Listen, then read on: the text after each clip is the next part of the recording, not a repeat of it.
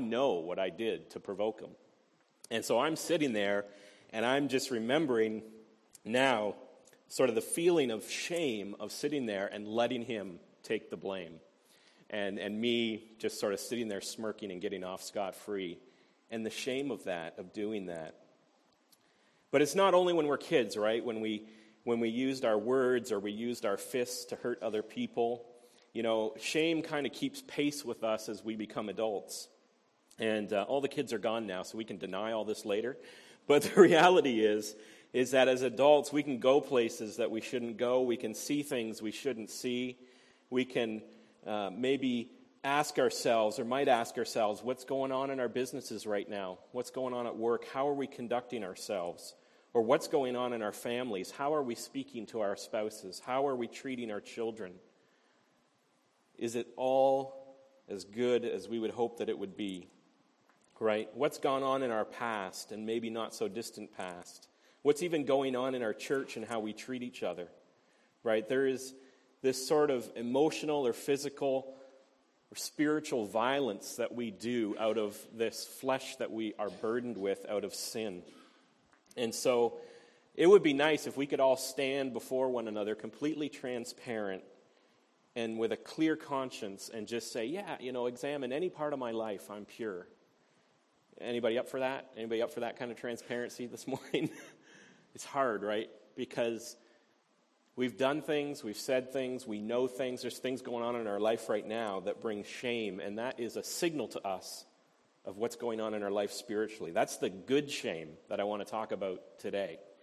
And next week, we're going to deal with the bad shame, which is the residue of that sin that clings to us. But there's actually a good shame, that feeling of shame which prompts us to come to God.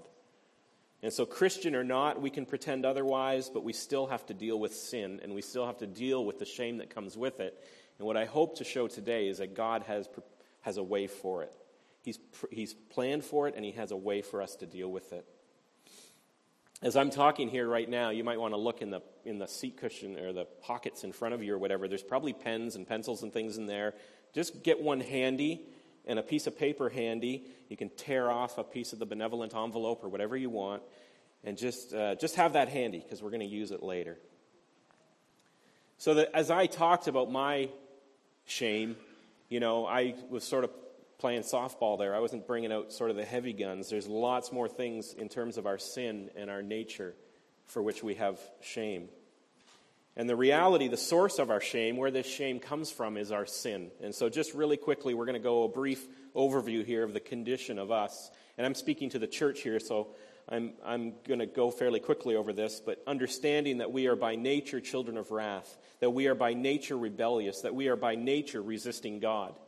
And if you're here today and you still haven't laid down that rebellion, if you're here today and you're still just sort of trying to figure out this whole Christian thing, and you're resonating with what I'm talking about in terms of guilt or shame, and you're feeling that shame, and the Holy Spirit is speaking to you as a non-Christian, just understand that by nature we're children of wrath, that by nature we're born into rebellion. We do not want God.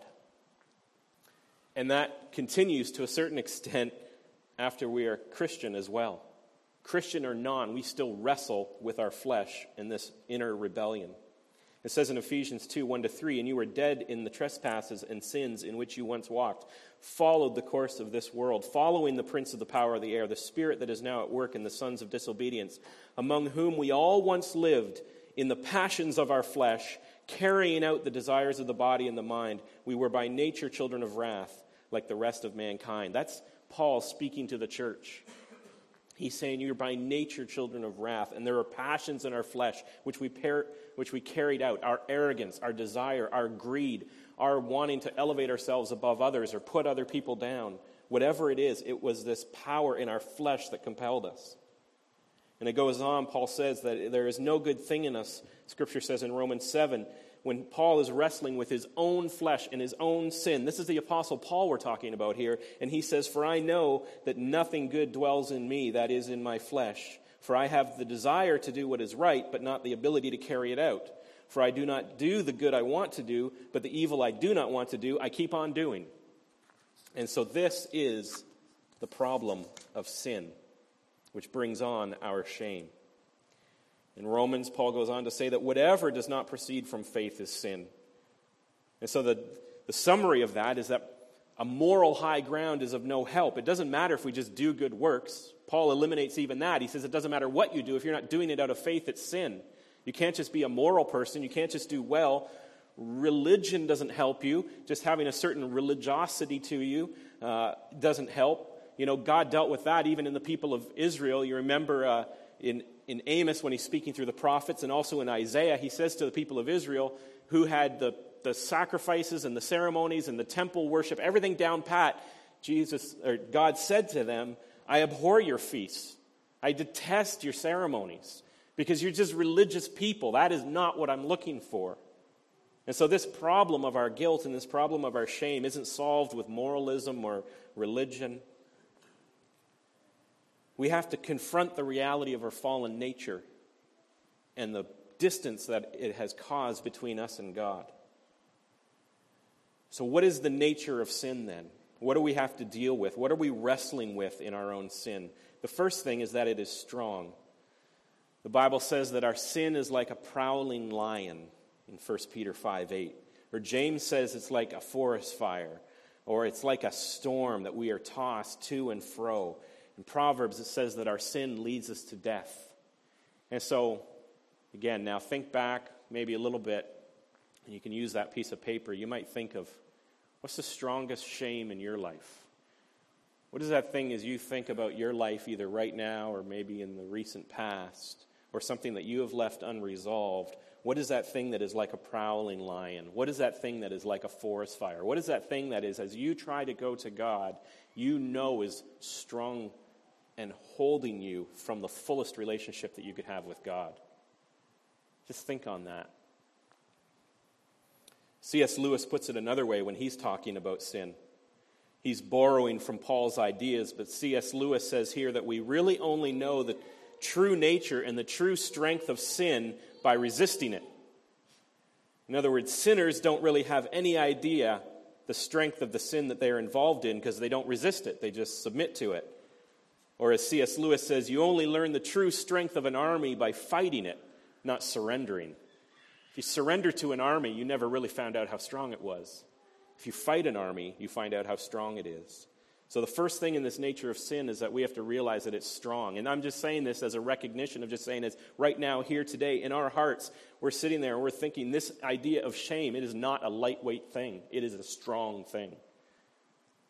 Shame isn't something that we can just sort of laugh off and just sort of, it'd be nice just to pretend it wasn't there. It'd be nice just to pretend that sin didn't exist, that somehow, we're all in the church and everything's great.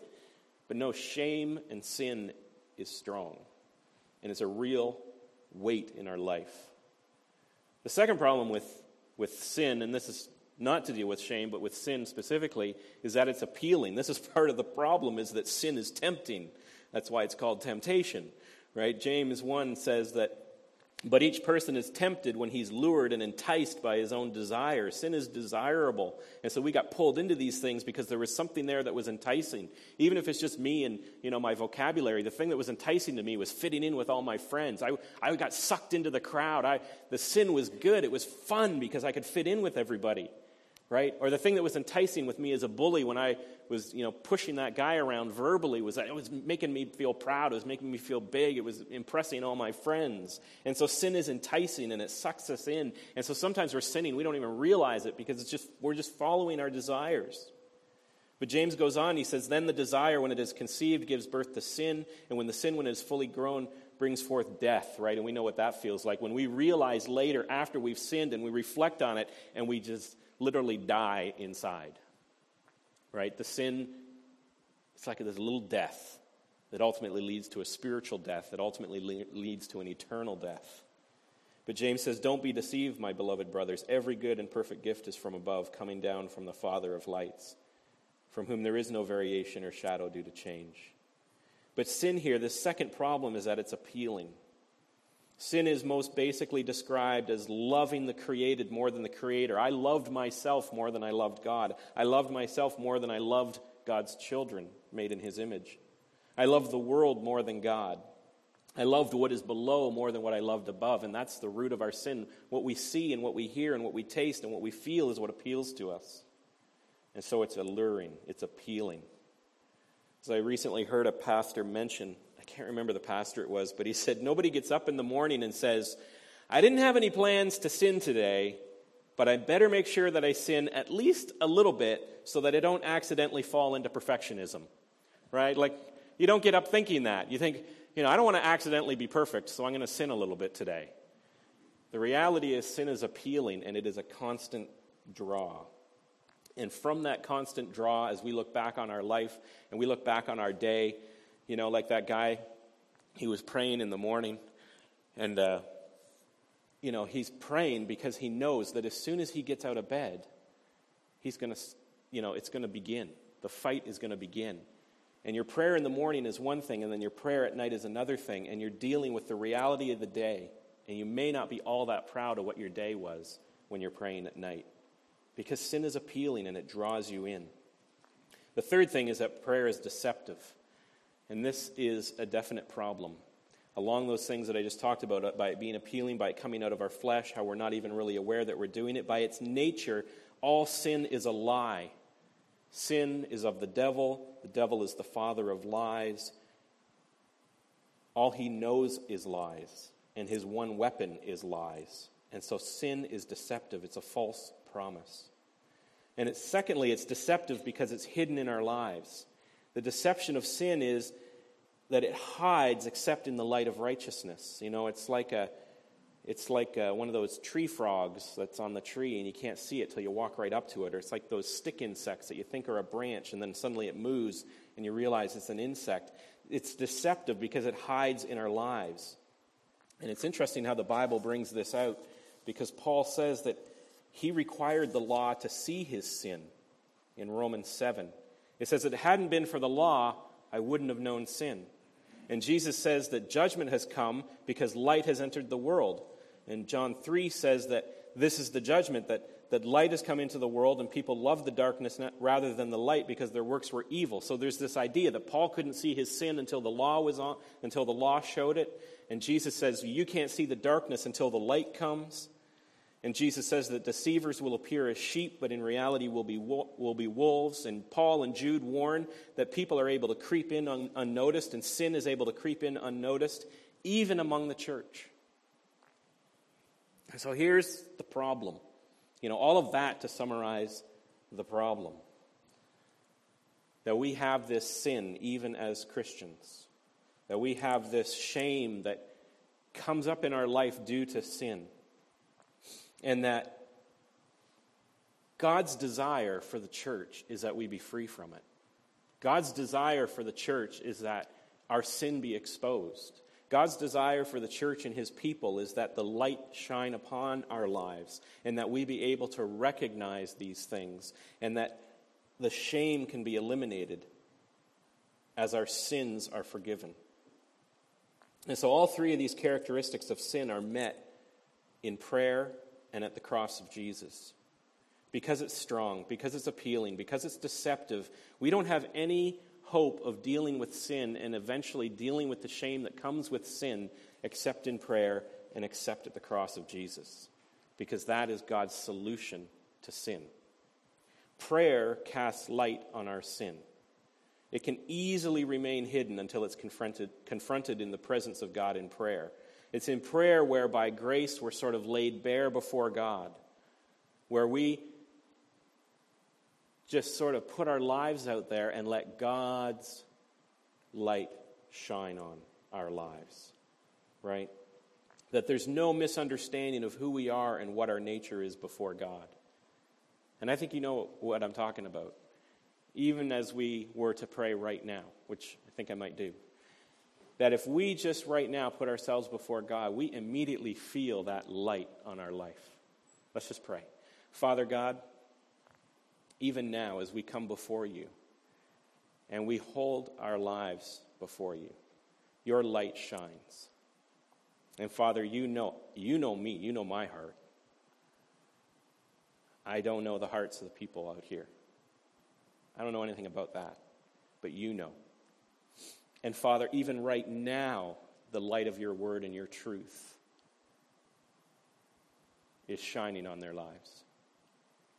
And Father, they know that little secret shame, or maybe that big shame, that little secret sin, or maybe that big sin that your light is exposing.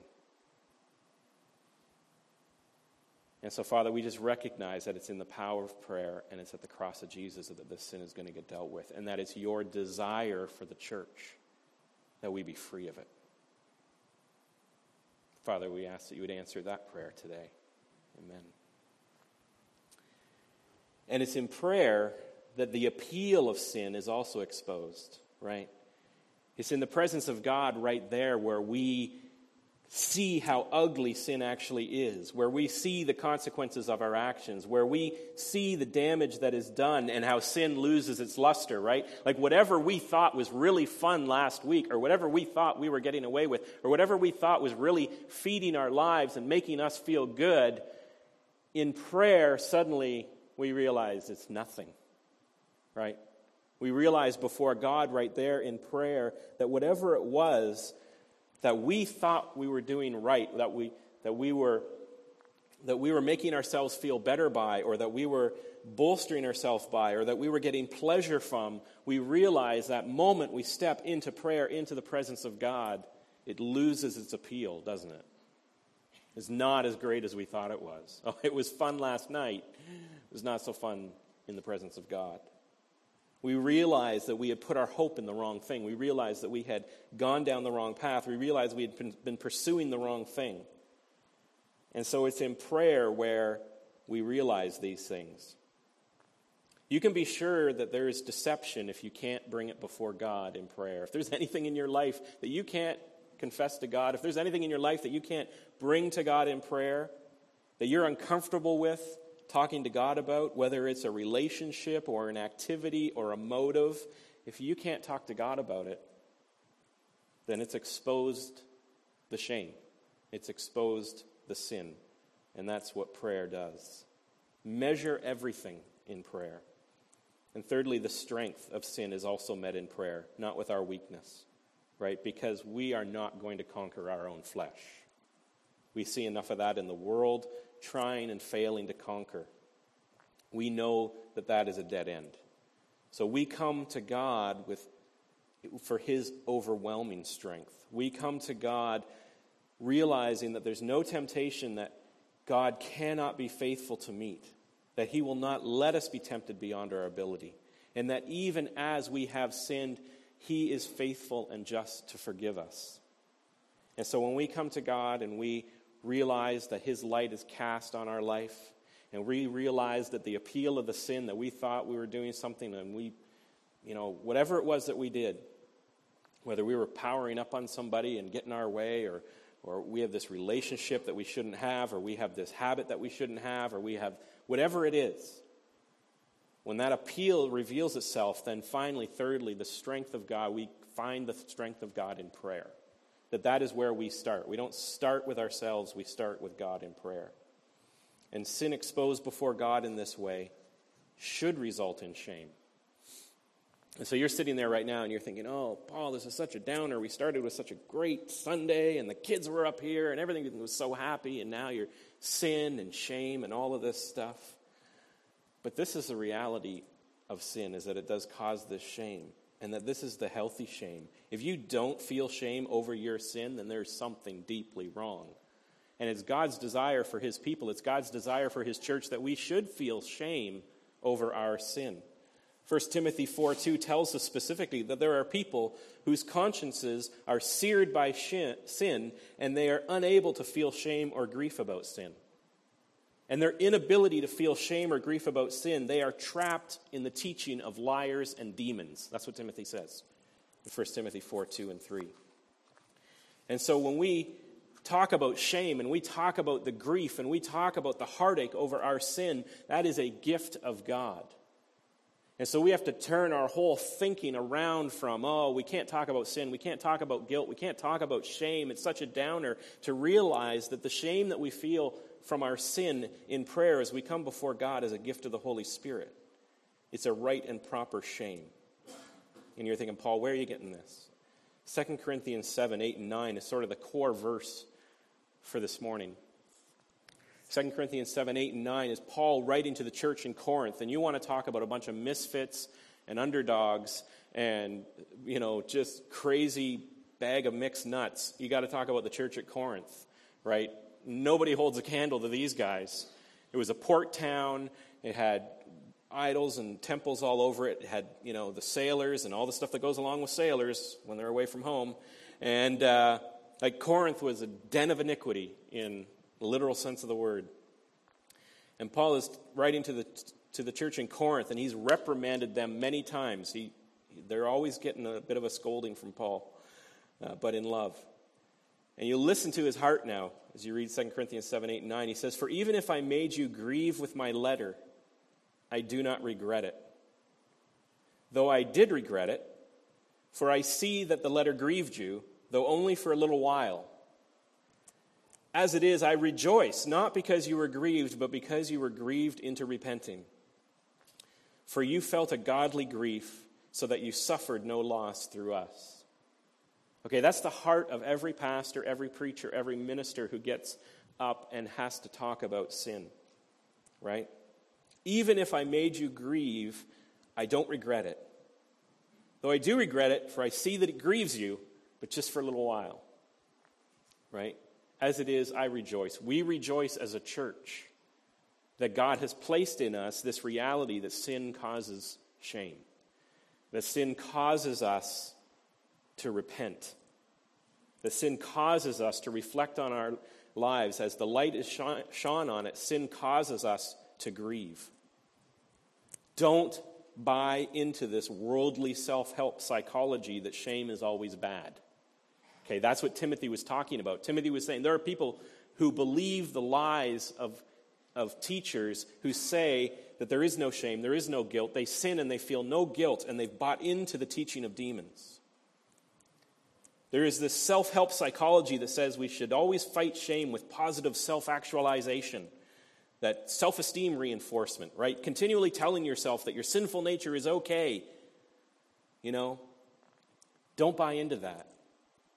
There is a time now, right now, as a church, because it's God's desire that we be free from shame and free from sin, that we have to confront it, we have to embrace it, and we have to bring it to Jesus at the cross. So if you're sinning, you should be ashamed. If you sin, you feel shame, and then you rejoice. Because God has opened your eyes, He's softened your heart, He's taught you something about yourself, He's revealed something about your character that He wants to correct, that He wants to go in there and say, you can be more Christ-like in this manner. God is not revealing sin in order to condemn you. God is revealing sin in order that you come to Him and lean on Him for His strength and for His forgiveness and for His ultimate cleansing, which we'll get into next week. So God has not left you alone and helpless in your sin. He's taken your sin on Himself, right? And we know that as Christians. We know that He took on the sin right there at that cross in His Son Jesus. That is His gift, that is yours. That continually as Christians, or for the first time as non-Christians, you can take this shame, you can take this sin, you can take this heart wound and bring it to the cross. Daily and hourly if you need to. Just in the interest of time, I'm going to skip so the guys at the back can follow along. There's another shame at work, and I just want to touch on this as we conclude. There's another shame at work, and it's not really shame, it's actually pride. It's a shame of exposure. It's a shame of standing up in church. It's a shame that might come from others who might know about your sin. It's a shame that comes from breaking off a sinful relationship, or the shame of breaking off practices with your friends, that you used to do together, but you're no longer going to do them, and you feel shame because you're going to stop doing that. And that's the wrong kind of shame. There's a shame in churches, too, where too many churches get shame wrong, where preachers and church people, we feel like we have to add to the shame of people. Oh, you're a sinner, so we're going to judge you and add to your shame, and that is so wrong. There is no shame in repentance. Shame is for rejoicing. Repentance is a source of glory, not shame. It's not the role of this church. It will, I pray and hope, will never be the role of this church or this people to add to anybody's shame. That's not what God's hope for the church is that we would add to people's shame. God's hope for the church is that we be free from shame, that we are free to enter into his throne room in prayer and free to come to his cross with the things that cause our shame, with our sin. And so you got your piece of paper, you got your pencil there. What I would like you to do is I would like you to write down on that piece of paper one thing, or how many things as you want. Ask friends around you for more paper if you need it. Just write down one thing on that piece of paper that is a sense of shame for you. It can be in your distant past. It can be from yesterday. Just as we go to God in prayer, just think, and I'll have the music team come, and they're going to sing a song, and while they're singing a song, you write down that piece of paper. And I just want you to know that it's God's desire that you be free from sin, that you be free from shame. That whatever it is, the cross is where you leave it. That Jesus, our Savior, is faithful to forgive you. And that he has borne your sin, and he's also borne your shame for that sin. And then to rejoice in repentance. And where there's confession and repentance, there's rejoicing. And so every man, woman, and child among us is guilty. We're by nature children of wrath. Everyone here is wrestling with sin. I know we are wrestling with sin because we still have our flesh with us. And we're often losing in that wrestle. None of us has a righteousness of our own that allows for the shame and the condemnation of another. So nobody here is judging anybody else because we all got our own shame. So I'm just going to pray here, and then as the music team plays this last song, I'd like you just to take that piece of paper, fold it up as many times as you want. Nobody's going to look at it. And just come when you're ready and just put it here at the cross. And just leave that shame here. And let God deal with it. Let God deal with your heart. And then after you leave it here, if you have to go and talk to anybody else or deal with outside of that, that's great. And I'll be right here if you want prayer. I'll pray with you. But you can just drop it off, go back to your seat, and then we'll close in a final chorus. Let's pray. Father God, I just pray now, even as these things are being written down, even as I've prayed here through this cold, Father, I don't know. I don't know what I poured out here. I pour out water, you turn it into wine. Father, I just pray that your Holy Spirit has revealed in each of our hearts just a thing of shame. It can be big, it can be small, it can be anything. You want to bear it all. You want to forgive us of our sin. Father, let this be a time where we just leave it at the cross. Let us come to Jesus on the cross and let him bear our shame. Amen. Music team.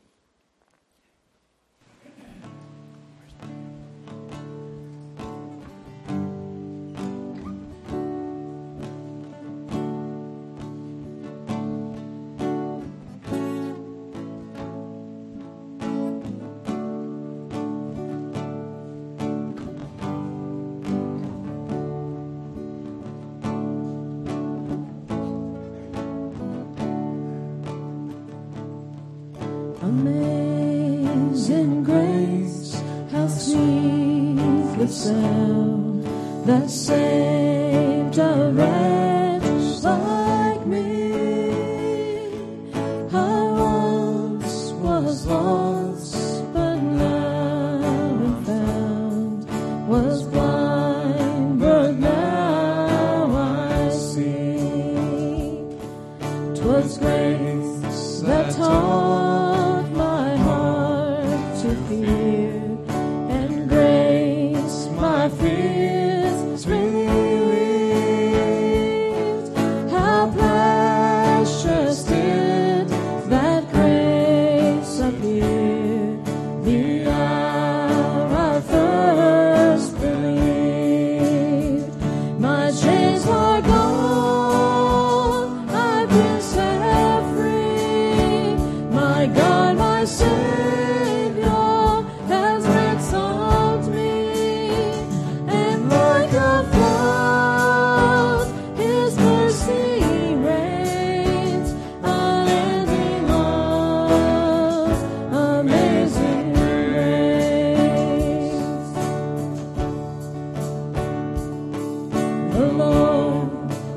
promised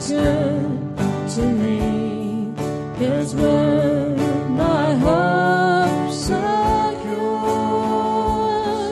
He will my shield and portion be, as long as life endures. Through many dangers, toils, and snares, I have already come. 'Tis grace hath brought me safe thus far, and grace will lead me home. My chains are gone, I've been set free. My God, my Savior, has ransomed me. And like a flood, His mercy reigns. Unending love, amazing grace.